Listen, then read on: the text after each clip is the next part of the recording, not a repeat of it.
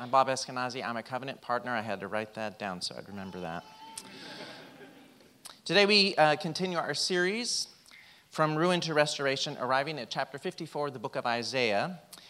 In it, prior to this, Isaiah has told us about a servant who would bring us salvation, Christ, and how through his suffering, through Christ's suffering, we are to be healed. We pick up in the text today in a call to rejoice and to recognize God's faithfulness to his word and trusting in his covenantal promises. So open your Bibles to the book of Isaiah, chapter 54, verses 1 through 10. They're on page 730 in the Bibles there in your chairs. Of course, you can follow along in your own Bible or on the screens behind me. The word of the Lord. Sing, O barren one who did not bear, break forth into singing and cry aloud, you who have not been in labor. For the children of the desolate one will be more than the children of her who is married, says the Lord. Enlarge the place of your tent and let the curtains of your habitations be stretched out. Do not hold back. Lengthen your cords and strengthen your stakes. For you will spread abroad to the right and to the left, and your offspring will possess the nations and will people the desolate cities. Fear not, for you will not be ashamed. Be not confounded, for you will not be disgraced. For you will forget the shame of your youth, and the reproach of your widowhood you will remember no more. For your Maker is your husband. The Lord of hosts is his name, and the Holy One of Israel is your Redeemer. The God of the whole earth he is called. For the Lord has called you like a wife deserted and grieved in spirit, like a wife of youth when she is cast off, says your God. For a brief moment I deserted you, but with great compassion I will gather you.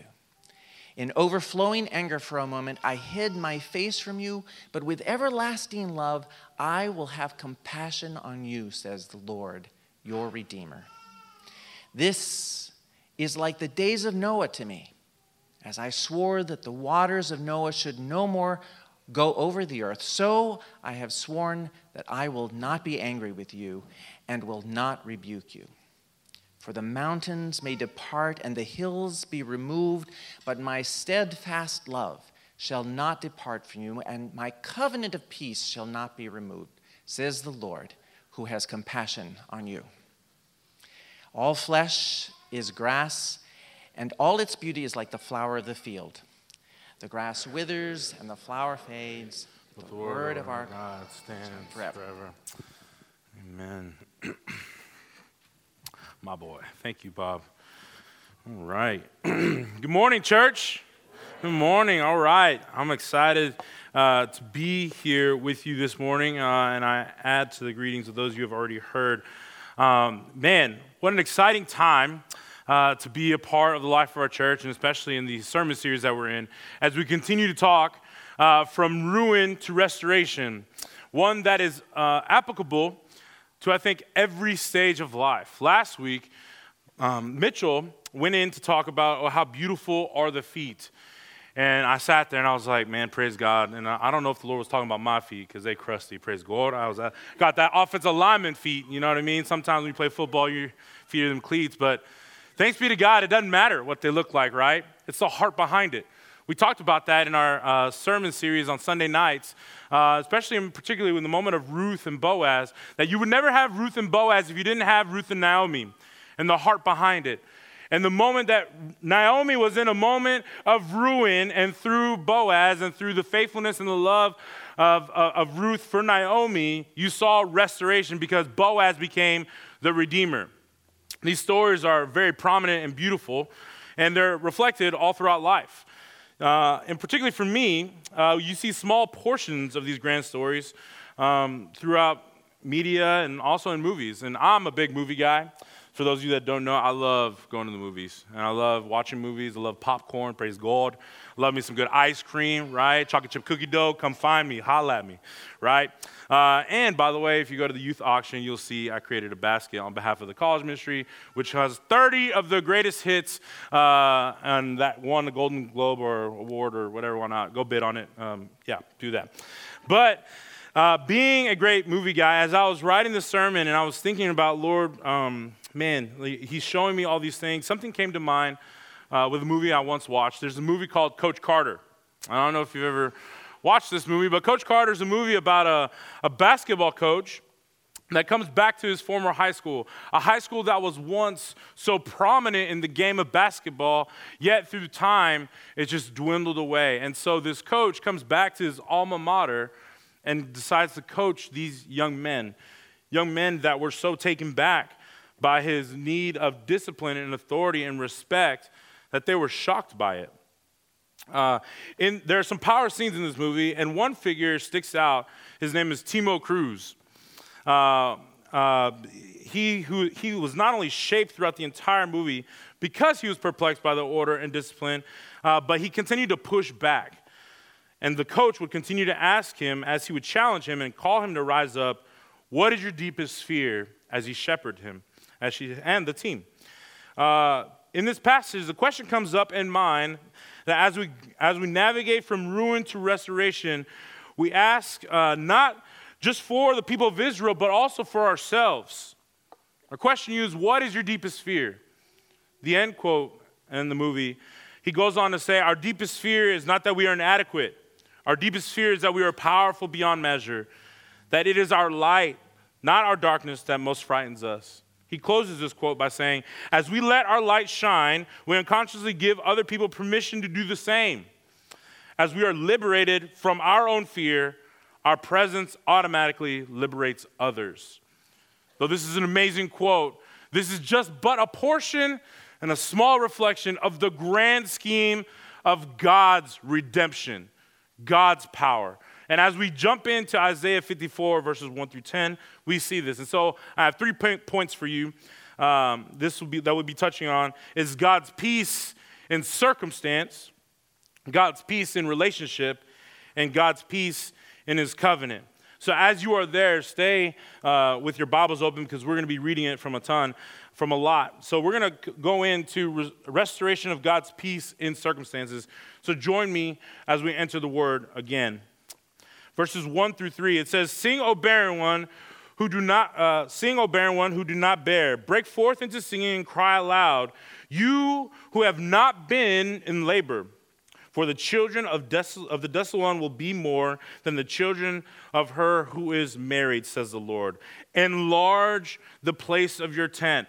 Let the curtains of your habitations be stretched out. Do not hold back. Lengthen your cords and strengthen your stakes, for you will spread abroad to the right and to the left, and your offspring will possess the nations and will people the desolate cities. Let's pray.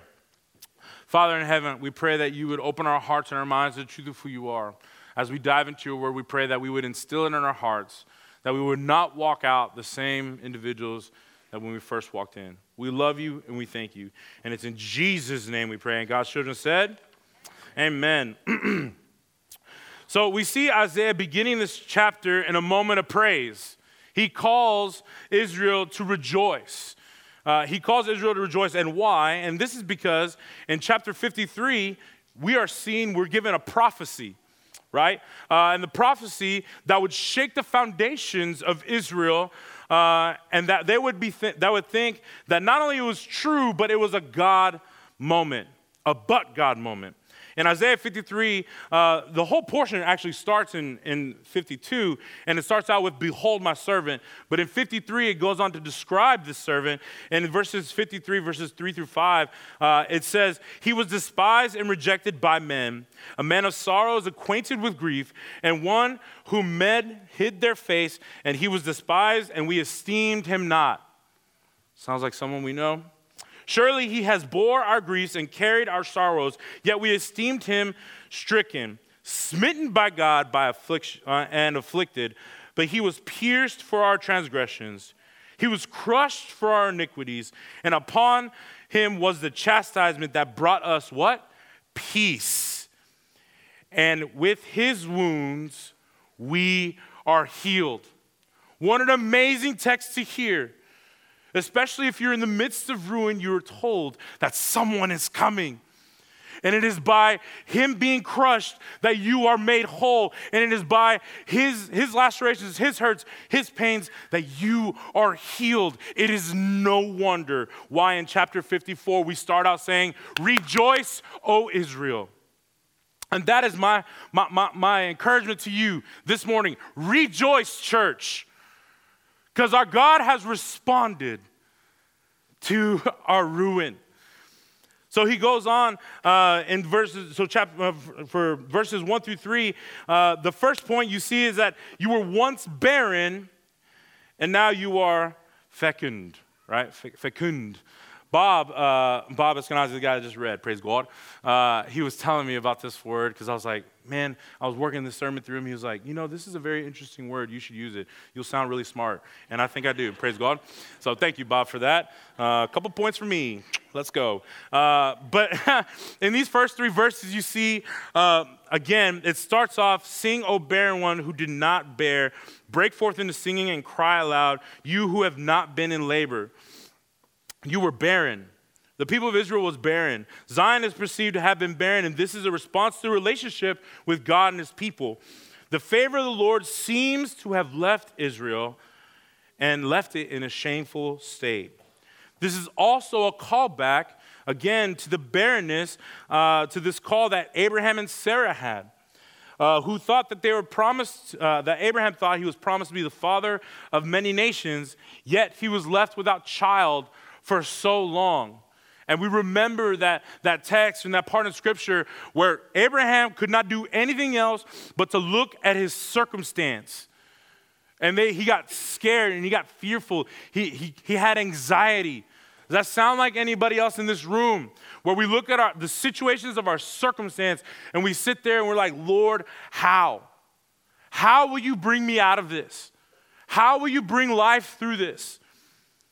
And in this callback, you continue to see not only that he was at this situation, but God actually took him out and said what?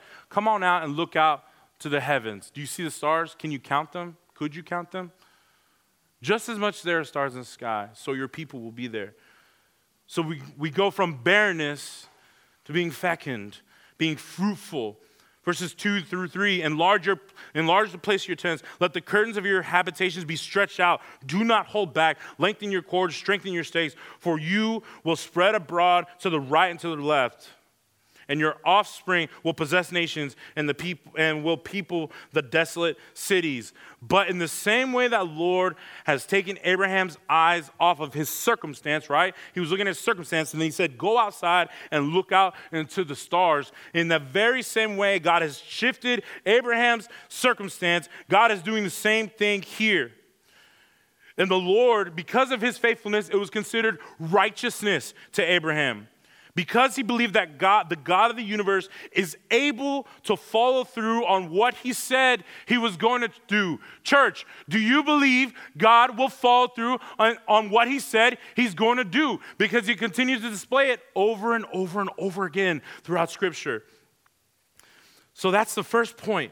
My promise, my hope is that you would have peace in your circumstance, that you were not alone, that this is not the end of your road, that God has a plan and he's shaping you and molding you into something beautiful. The second point is restoration of God's peace and relationship in this text. You see this in verses 4 through 8. And it starts out in verse 5. You actually understand the tempo of the language. See in verse 5, your maker is your husband. The Lord of hosts is his name. The Holy One of Israel is your Redeemer. The God of the whole earth. The God of the whole earth. He is called. This section, the Lord uses relational language as a husband and wife, and this will dominate the rest of the text, and it's appropriate due to the need to paint the picture of the relationship between God and his people, an intimate relationship. And so when we first start out in verse 4, you see the consequences of Israel's action, which brought about shame and disgrace. Follow me in verse 4. Fear not, for you will not be ashamed. Be not confounded, for you will not be disgraced. For you will forget the shame of your youth, and the reproach of your widowhood you will remember no more. For your Maker is your husband again. The Lord of hosts is his name. So he goes on and addresses this sense of shame. Many people place shame in such regard. And in Isaiah, he looks back to reference this. We see the shame of his youth in verse 4, right? It says, you will forget the shame of your youth. This is a possible reference for the time of Egypt surrounding those periods. The reason why we're able to say this is because in the book of Hosea, chapter 11, verses 1 through 3, he also calls back on this. It says, verses 1 through 3 in chapter 11 of Hosea, when Israel was a child, I loved him, and out of Egypt I called my son. The more they were called, the more they what? Went away. They kept sacrificing to Baals and burnt offerings to idols. Yet it was I who taught Ephraim to walk and took them by their arms, and they did not know that I had healed them. Again, God is doing something immeasurably beautiful in this portion. And he's telling you, I'm taking you away from looking from your youth. We're moving on from that. You are maturing, right? We also see this in the disgrace of widowhood presented. Again, in verse 4, and the reproach of your widowhood you will remember no more. This is a perceived absolute abandonment or separation between God and his people. But we have to remind ourselves that who was the one that really walked away? It was us. And I don't know if we wrestle with that now. But sometimes I don't run to God when things go wrong. Sometimes I trust in my own strength or in my own mind or in my own connections. These are things that we wrestle with even to this day when we ask, do I trust God? Can I fully trust God? And the blessing here is that God is reminding you, I am your husband. I love you. I will redeem you. I am the one. It's a beautiful picture.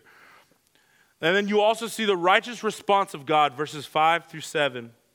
Again, we'll pick up in 6. For the Lord has called you like a wife deserted and grieved in spirit, like a wife of youth when she is cast off, says your Lord. For a brief moment I deserted you, but with great compassion I will gather you. I will gather you. You see, it becomes restored. You see, you have this response from God, and ultimately he completes his restoration in verse 8. In an overflow of anger for a moment, I hid my face from you, but with an everlasting love, I will have compassion on you, says the Lord, your Redeemer. In an overflow of anger for a brief moment, but with everlasting love, I have compassion, says the Lord, your Redeemer. This is the same compassion if it's translated from Hebrew to Greek. It's the same form of compassion word that the Lord Jesus used in the New Testament, in Matthew. You actually, I don't know if you remember a little while ago, and maybe it's a little bit more than a little while ago, but Bob had talked about the word splagizomai, right? This sense of this gut-wrenching need of man, I'm coming to save you. I need you to understand I love you and I can't just sit back and watch you hurt. And in Matthew 9, verses 35 through 38, again, you see it with Jesus' own words. Notice this language of restoration. And Jesus, throughout all the cities and villages, were teaching in the synagogues and proclaiming the gospel and the kingdom and healing every disease and every affliction. What is that if not ruin? Going to restoration. When he saw the crowds, he had compassion for them because they were harassed and helpless like a sheep without a shepherd. Then he said to his disciples, the harvest is plentiful, but the laborers are few. Therefore, pray earnestly that the Lord of the harvest will send out laborers into his harvest. Church, this is the very heart of ruin to restoration. And notice how even from Jesus, even to the time of Isaiah, his heart has never changed. And he is calling you, church. He is calling you to be the instrument of this hope, the instrument of this truth, the instrument of this gospel. He is calling out, man, I pray that laborers would rise up, that there would be peace in the relationship and knowing secure that my God loves me, that he didn't leave me, I left him. And thanks be to God, he is gracious and welcomes me back and stands there with open arms saying, come here, mijo, vente pa acá, come here, I love you. Come here. I know it hurts. I know you scraped your knee. I know you felt lonely. I know you felt like you were without. I know you felt probably abandoned. I know you have probably felt inadequate. Pero vente pa acá, come here. Your Father loves you, and I want to be with you. Have peace in knowing that I love you and that I'm for you. In the end, he goes on to restoring the peace in his covenant. He ends off this text of 1 through 10 in our text in a covenantal language. As we read the text of Isaiah, we see this language and we recognize it, knowing that he's calling back to things. Again, verses 9, follow me in 9. This is like the days of Noah to me. As I swore that the waters of Noah should no more go over the earth, I have sworn that I will not be angry with you and will not rebuke you. For the mountains may depart and the hills be removed, but my steadfast love shall not depart from you, and my covenant of peace shall not be removed, says the Lord, who has what? Compassion on you. Just like Noah. In a moment of complete ruin, God flooded the world, yet by grace, mankind was given another chance. And when we understand the true state of ruinedness of the world back then, we would know that the God of justice should have rightly had every opportunity to wipe us out. But God, He reminds his people through this text in Isaiah that he has not forgot his covenant that he made, and that the rainbow still stands in the sky and will continue to be hung beautifully as a reminder of several things. And one is it for sure that our God is sovereign. Our God is compassionate. And our God is gracious. Church, I pray you would celebrate each time you see a rainbow in the sky, because he was thinking about you. He was thinking about me. But more importantly, he was following through with his word.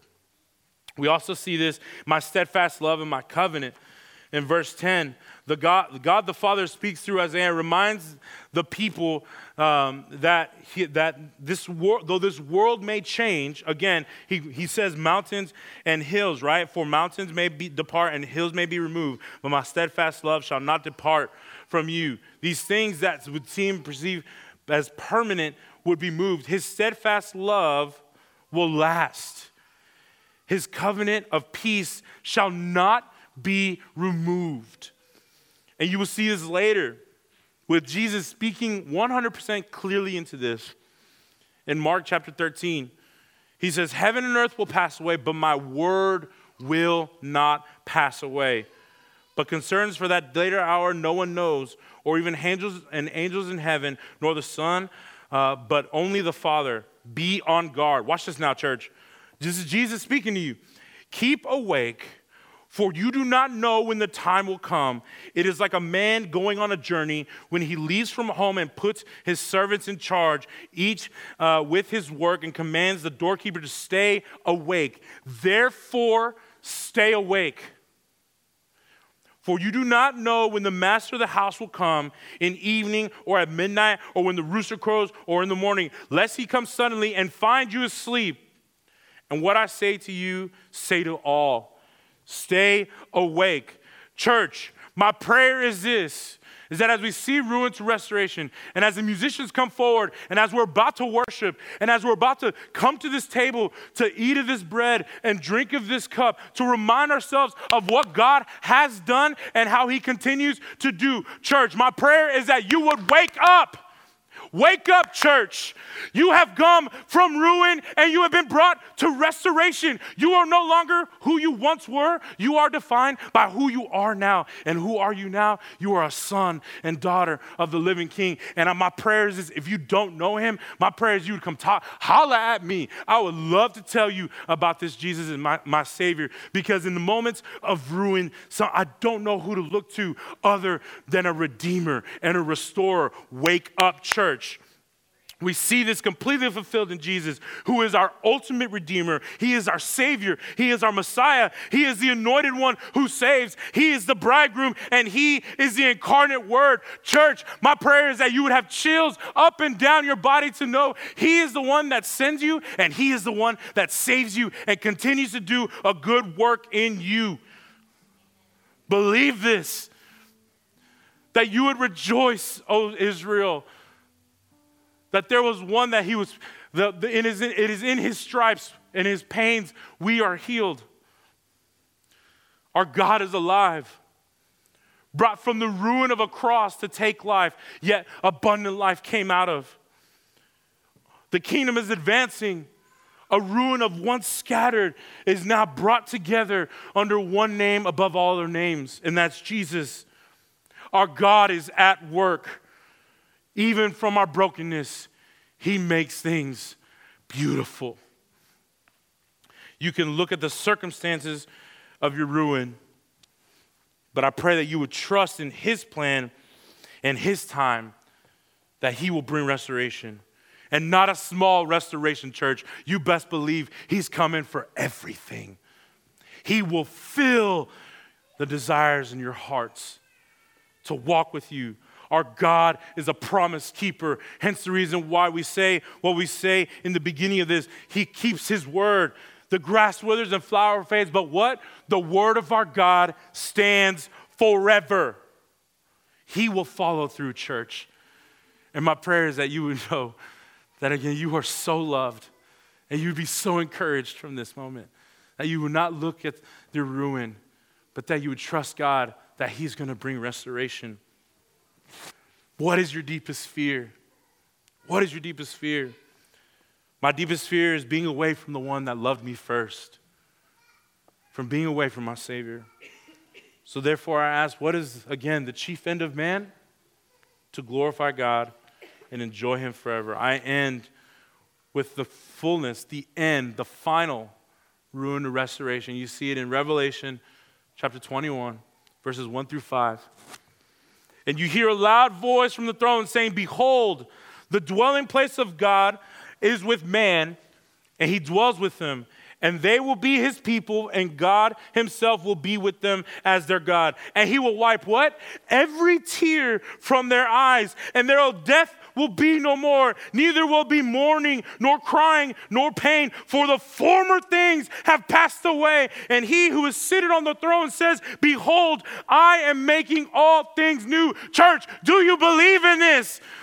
Are you encouraged to go out and share this gospel? My prayer is this, is that you would not leave this place the same way you walked in, that you would be reminded constantly that our God has had compassion on us. He loves you. He restores you. He walks with you. And now you are commissioned to go share this news with others, church. It is an exciting time for us to know our Savior. Pray with me. Father in heaven, we thank you so much. We thank you so much for your word. We thank you so much that you're at work, and that you continue to show us how in moments of ruin, you bring true restoration, Father. Lord, we ask that you would enter into our hearts, that we would be bold to lay at your feet all of our anxieties and fears, that whether if we've been walking with you for years and decades, or if we're still praying about taking our very first steps of knowing you, Lord, we thank you for this word, that you call us, that you say that you love us, that just as a bride, you are a bridegroom. You initiated it, Father. When I wasn't looking for you, you were looking for me. And I give you thanks. Lord, we thank you for the gift of your Son. And Lord, we pray that we would worship you with our lives. In Jesus' name we pray. Amen. Friends, this is the joyful feast of the people of God. People will come from the east and west and north and south to sit at table in the kingdom of God. My name is Reverend Scott Simpson, and I welcome you to this, the Lord's table. Our Savior invites all who trust in him to share in this feast which he has prepared. Will you join me in prayer? Let us pray. Holy Lord, Father Almighty, everlasting, faithful God, great and wonderful are all your works. Your ways are just and true. With our ancestors of old before us, we lift our hearts in praise and thanksgiving. We give thanks to you, O God, that our Lord and Savior Jesus Christ, before he suffered and died on the cross for our sins, gave us this memorial of his sacrifice until his coming again. We thank you that you sent your Son Jesus to feed us with the bread of life. We thank you for inviting us to feast with him who died for us and who teaches us to serve each other with humility and love. O faithful God, show forth the glory of your presence now, of your life-giving word and Holy Spirit to sanctify and restore us and your whole church through this sacrament. Give your Holy Spirit now in the breaking of this bread so that we may be drawn together as one and joined to Jesus Christ our Lord, in whose name we pray. Amen. The Lord Jesus, on the night of his arrest, took bread, and after giving thanks to God, he broke it and said, "This is my body, which is given for you. Whenever you eat of it, do this remembering me."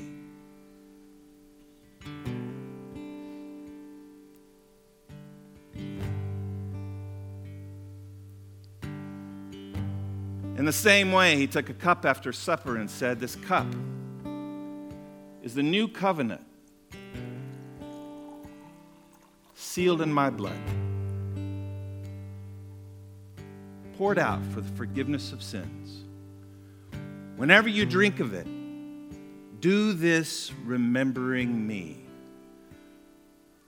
For each time you eat of this bread and drink of this cup, you proclaim the saving death of our risen Lord Jesus until he comes again in his glory." And friends, he is coming again.